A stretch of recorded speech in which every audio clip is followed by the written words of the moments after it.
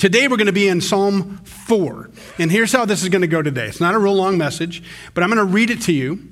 And then I'm going to explain some of what's going on. Then we'll read it again because you'll hear it differently. And then there'll be some application and maybe some encouragement, but some things that to call you to account for. That'll make sense in a minute. It's not a negative message. And then we'll read a different version, a different translation of it right at the end of the message. So he's going to hear this short psalm 3 times today. Couple of things. One disclaimer before we pray. I'm going to talk about things in general that are going on in our world. I'm not picking a side, but I understand. I've been sitting in a pew before. I understand what it's like when a pastor stands up and speaks to something general and you don't like it. And so you go, oh, I knew what he meant. He might not have said it, but I know. No, you don't. You don't know. I'm really slippery on this stuff. You don't know where I am politically. You don't know where I am economically. You don't know where I am on climate science. You don't know that stuff. But if you take issue with something that I've said, if something kind of bugs you, take it up with Jesus. Because that's what David is calling people to do. So I'm not angry. I just know how it goes. The emails that I get, the emails I got last summer when all this stuff was really getting political. I don't know if you noticed, but things have gotten a little weird around the world. Nope, just me. Got it. Okay, then this is going to be meaningless to everybody. So let's pray, read the passage, and then we'll talk through it. Lord, you're God, we're not. And we're very grateful that we're not. I would not want to be a part of a world that I were God over. I don't know how you do it, but you do. Lord, I'm asking you to stand in my shoes, give me your thoughts, and speak with my mouth so that this is your message for us, not my message for them. Lord, your word speaks very clearly, and even more so when we know a little background on things. So, Lord, I'm asking that you speak today. Speak clearly, convict where we need conviction, encourage where we need encouragement, and just tell us the truth, Lord. That's all we want. And give us eyes to see, ears to hear, and hearts to receive what you would have us see, hear, and receive. We pray this in the name of Jesus, through the power of your Spirit, for the glory of God our Father. Amen. So it reads like this, Psalm 4. Answer me when I call you, O righteous God. Give me relief from my distress. Be merciful to me and hear my prayer.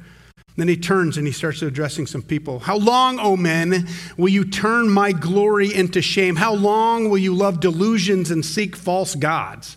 Know that the Lord has set apart the godly for himself. The Lord will hear when I call to him. In your anger, don't sin. When you're on your beds, search your hearts and be silent. Offer right sacrifices and trust in the Lord. Many are asking, who can show us any good? Let the light of your face shine upon us, O Lord. You filled my heart with greater joy than when their grain and new wine abound. I will lie down and sleep in peace, for you alone, O Lord, make me dwell in safety. Kind of a strange psalm if you don't know the background, and some of you may. But let me just give you a little background. What's going on in David? David is the king. He wrote this, and he sent it to his director of music. And if you notice, he's calling out some people there. And I don't know, it doesn't happen very often nowadays, and I don't think it would go well for me if I decided to call out a couple of people that I have a problem with in public worship from the pulpit. But that's exactly what David did. So, no, I'm just kidding. Come on, folks, lighten up a little bit. How could you have anything against Chris? Here's what's going on. These men, it says, you, O men, how long will you turn my glory into shame? A couple of things going on there. One, it's not just the word for men, people in general. It's not. It's Beneis. So he's talking about people of influence, people of power, people of wealth. He's got these men in particular in his area, and these are men that have some say in temple worship, that have some say in how the people of God are to behave. They have influence, and even have influence on, let's say that if the harvests aren't going well and people say a blacksmith isn't able to earn enough to buy grain because grain is too, it's in low supply, these men have some influence. They're kind of board members. They have some influence on how the grain might get distributed to the people in time of need. So these are men that have a lot of influence, a lot of say culturally, sociologically, and spiritually, and even economically. So these are the men that he's talking to, and he calls them out. And he says, how long will you turn my glory into shame? Now, this is the only piece that'll be just teaching, but it helps you read the psalm instead of looking at a TV show on a 13-inch black and white TV. Watching it in UHD is a little bit better. Wouldn't you agree? So here's just a little piece. The translators of the NIV, they had, the English Bibles were originally translated from Latin, called the Vulgate, from Latin into English. But then with the Dead Sea Scrolls, we found many older manuscripts, and they were in Hebrew. So as time goes on, we find earlier and earlier manuscripts that are more and more authoritative, and so the translators revise. So like you have the NIV 1984, you have the NIV 2013, I think it was. And then you have the Revised Standard Version, or the Standard Version, the Revised Standard Version, the New Revised Standard Version. Every time they find something more authoritative, they tweak it so that we get more to the origin of the Word of God. And that is good stuff. But sometimes translators, things in Hebrew might be a little vague or unclear, and they have to make a decision in their translating, which may sometimes change how we read a passage. For example, the NIV translators, that's what we just read from, they saw this thing where it said, "Oh men, how long will you turn my glory into shame?" It is unclear if David is talking about his own reputation, the man who God has chosen, who is anointed to be king and that speaks on behalf of God and to the people on God's behalf, along with the priesthood, along with the prophets, but David speaks for God. Is David talking about people that have turned against him? Well, most of the evidence would say yes, because we see time and time and time again, we even saw it last week in Psalm 40, where David does not like how people are treating him. They're opportunists. If he's having some trouble, they come and they try to exploit that trouble to gain power for themselves. But David may be, he may be talking about on behalf of God and talking about as if God is saying, "How long, O men, will you turn my glory, God's glory, into shame?" And if that's the case, it changes a verse later on. Pretty simple. "In your anger, do not sin. Let the light of God's face shine upon you." In your anger, do not sin. If it's David's glory that he's worried about, then yeah, he's saying, "I'm going to make you angry. I'm calling you out in public worship. I sent this to the director of music, and you're going to know who I'm talking about. Be angry, but don't do wrong."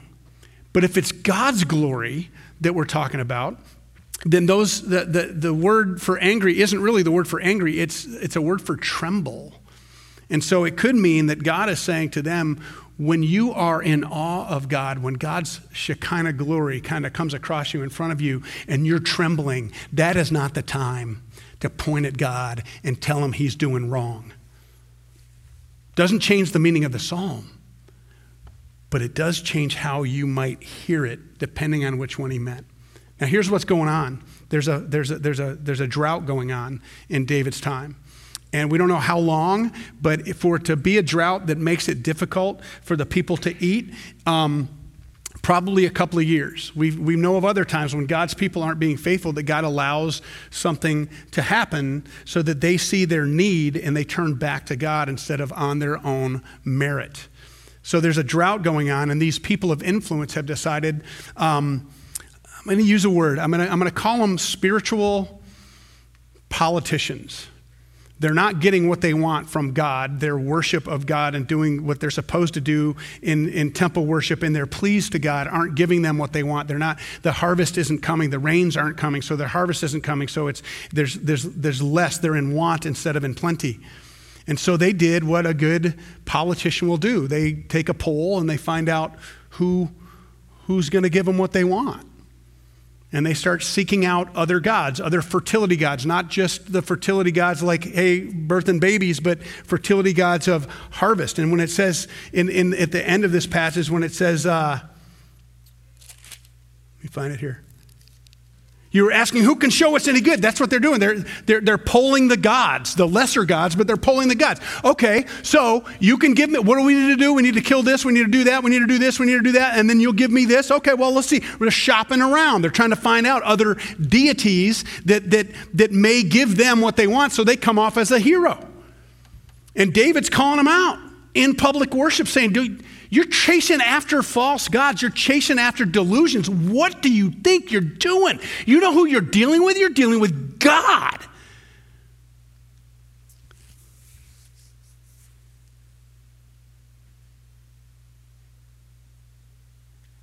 And we do it too. None of you turns to a false deity. I certainly don't.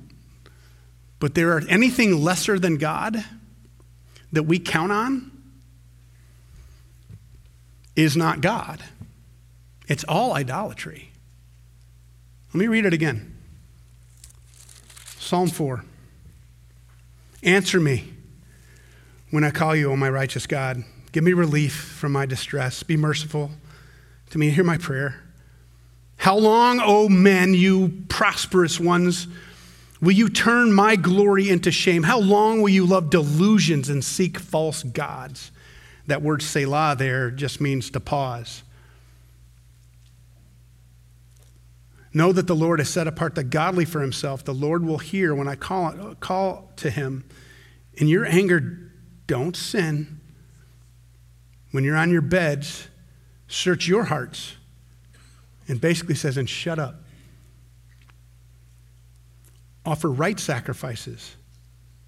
Trust the Lord. Many are asking, who can show us any good? Let the light of your face shine upon us, Lord. You fill my heart with greater joy than when their grain and new wine abound. I will lie down and sleep in peace for you alone, O Lord. Make me dwell in safety. You're not turning to Baal. You're not turning to Molech. But what are you putting your trust in when you're not getting what you want from God? How are you trying to go get it yourself? Our whole world is like this right now. Most of you would agree. I mean, my first president that I remember is Richard Nixon, the one who had to resign because he was going to be impeached. I saw him resign. I was at Gordy Boozer's birthday party, and his parents were watching on the television when the president got up on the plane and did the whole thing and he left. And since then, I've watched politics I remember when Ronald Reagan got shot. I've watched politics, I've been involved in politics, I've studied politics my whole life. Since I don't know, 76. And it's getting worse. I don't know if you've noticed, but I mean, last year, I got all kinds of emails last summer when the prophets of doom were all over YouTube and they all had a word from God and they were gonna, this is what's gonna happen and that's what's gonna happen and then this is gonna happen and then this person's gonna remain president or no, this person's gonna be president. It turns out that every one of the prophets was wrong. Every one of them. People were upset. People were like, what do you think about this? And this is what's gonna happen. And because we wanna know the future. And I tell you what, folks, I don't know the future. You don't know the future, but we do know the one who does. So why do we turn to people that prognosticate and tell us that the world's going to end in 17 years because of climate science or because of climate change?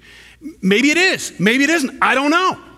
Why is it that we trust in one group over another group? Why is it that it's gotten so bad that Chris and I can't disagree politically anymore and then walk away friends? We have to walk away and never be friends again. Because it's gone from I'm right, you're evil. Is that what God wants for us? These people were turning to false gods. And they were picking what they wanted. But folks, we do the same thing. If you've ever gotten angry because you're watching people on a television tell you what to be afraid of and who to hate, if you walked away feeling kind of dirty, you're trusting in something lesser, not something greater. The one who created all of this is still in charge. The one who loves you dearly And no matter what happens, if you're not getting from God what you want from God, it's possible that you're wrong in what you want. It's not possible that God is wrong in what he gives you. Or me. I have this thing, polymyalgia rheumatica. It's been going on it's in the 7th, almost 8th month. And there's certain things, it's getting better. I can walk now, but I can't swing a hammer. I can't take a shower head off. I can't feel like a man. I can't use a pair of pliers. I can't do it. I can't set the hook. It hurts to mow my lawn. And I want God to take it away. But what if he says, this is the condition your body's going to be in the rest of your life? Well, if my prayer is honest, Lord, give me only what you want me to have. I have to believe that while it may not make me happy, he will use it to make me more holy. What about you? There are people debating online whether the earth is round or whether it's flat. And people are making a really good living on YouTube yelling at each other about whether it's flat or whether it's round. And they hate one another. What? But it's been happening since David's time. It's been happening since Cain and Abel. We see what God says. We see what God does when people turn to something less than God to make themselves more powerful. We see what God does. Remember Elijah, Ahab the king, whose wife was Jezebel? Not a good person, either one of them. They had turned the people of God to worship Baal, and they were sacrificing their children to a deity that isn't a deity at all. It's just a demon. And God sent Elijah to Ahab to say, stop it, no rain, no harvest until it comes out of Elijah's mouth. And it went on for years. Elijah took off. He hid by this dried up little creek bed. Crows fed him. And then until famine kicked into the whole land. And it wasn't until Elijah came back and said to Ahab that the rain's coming. Then Jezebel's gone. She gets tossed out of a window. Ahab's gone. He dies poorly. People were trusting in something that wasn't God.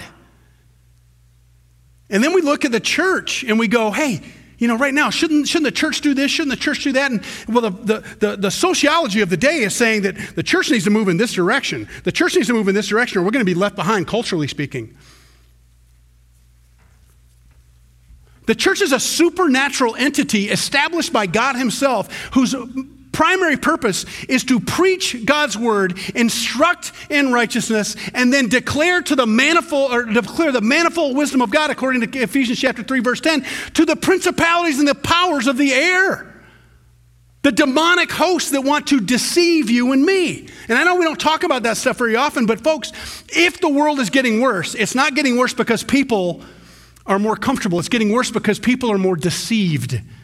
And we try to make God tell us what we want instead of saying to God, we know what you say, I want to be obedient to you.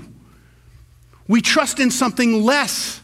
Instead of the provider, we try to provide for ourselves. Instead of the physician, we try to heal ourselves. Instead of the one who is the creator of all things, we try to find something created that we can then give credit for what we want, or we can get it to give us what we want. And folks, no matter how you might be doing that in your life, it might be something minor, it might be something major. You might be turning to substances, you might be turning to politics, you might be turning to science, you might be turning to whatever. And I'm not opposed to any of those things. They're all good things as long as Christ is first. But I want to tell you something. I want to remind you of two things. One, that at the name of Jesus, every tongue will confess and every knee will bend. And it's not going to be just voluntary. It's better for you, for me, for the world if we intentionally bend our knee to the Lord and say, your will, not mine, be done. But those who are saying, not his will, but mine be done for my own benefit, and I'm going to get God to give me what I want instead of what God wants me to have, one day they're going to be forced to their knee. And that's scary.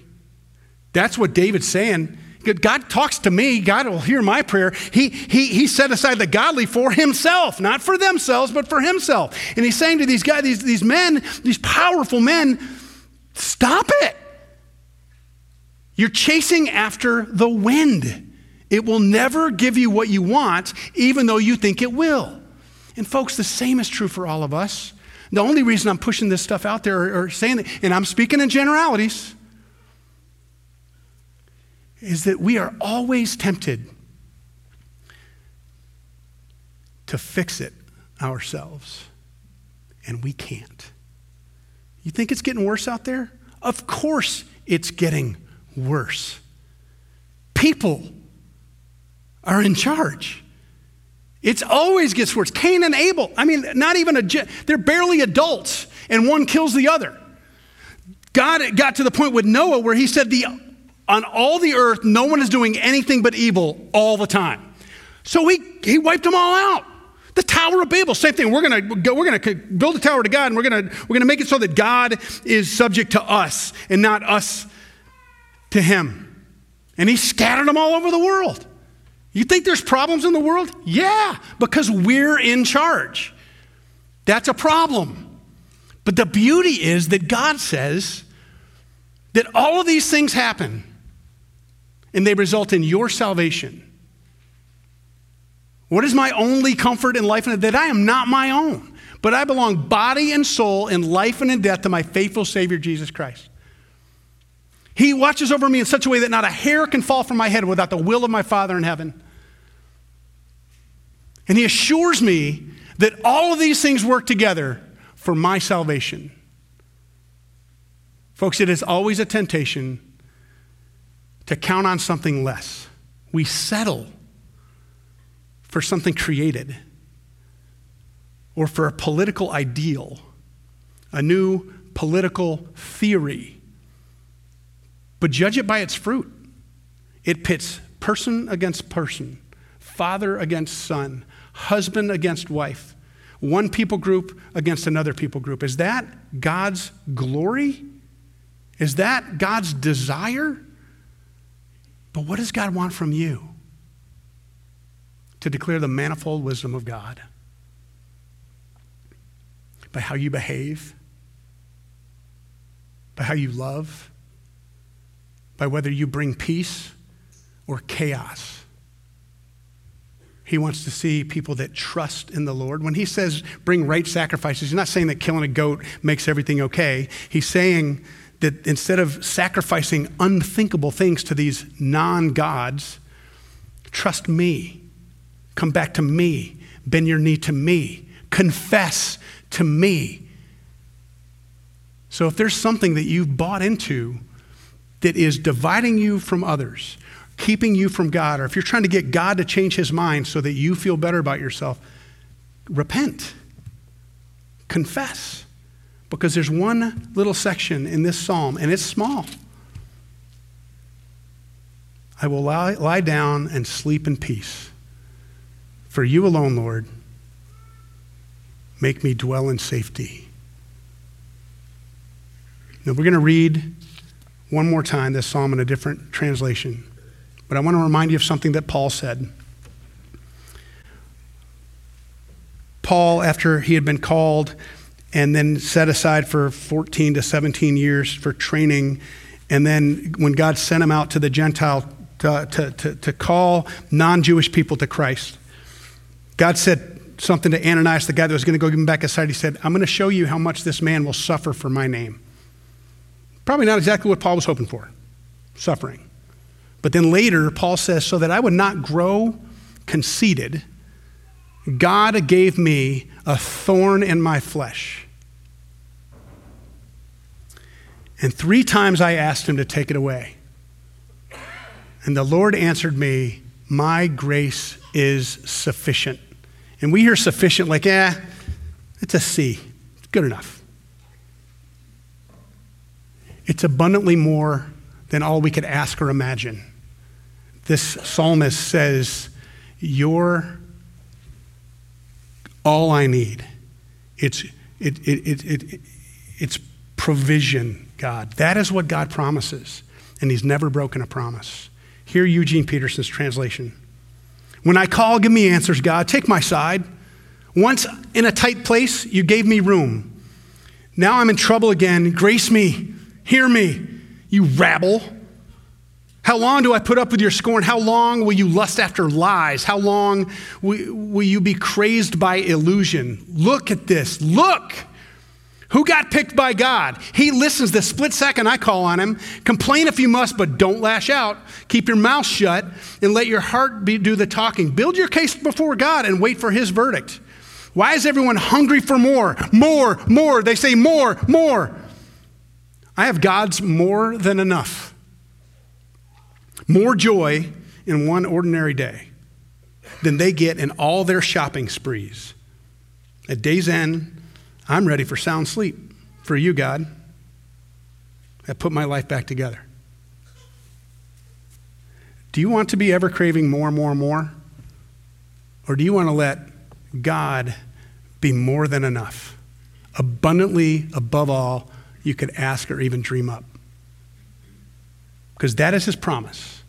It might not be what you want, but it's always better to receive what God wants you to have than what you want, because we will settle for as little as possible when God wants to give us more than we could ask or imagine. Let's pray.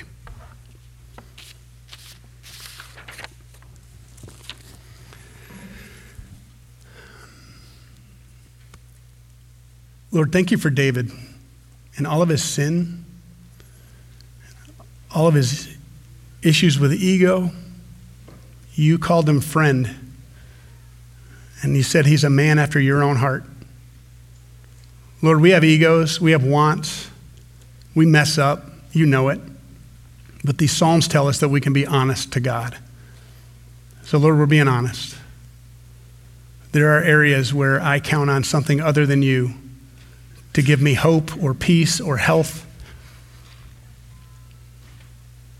And I pray that you remind us all to seek first the kingdom of heaven and his righteousness, so that all these things will be added unto us.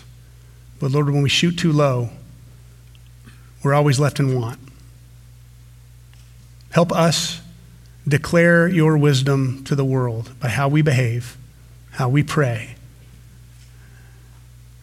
and how we treat our brother and sister. In Jesus' name, amen.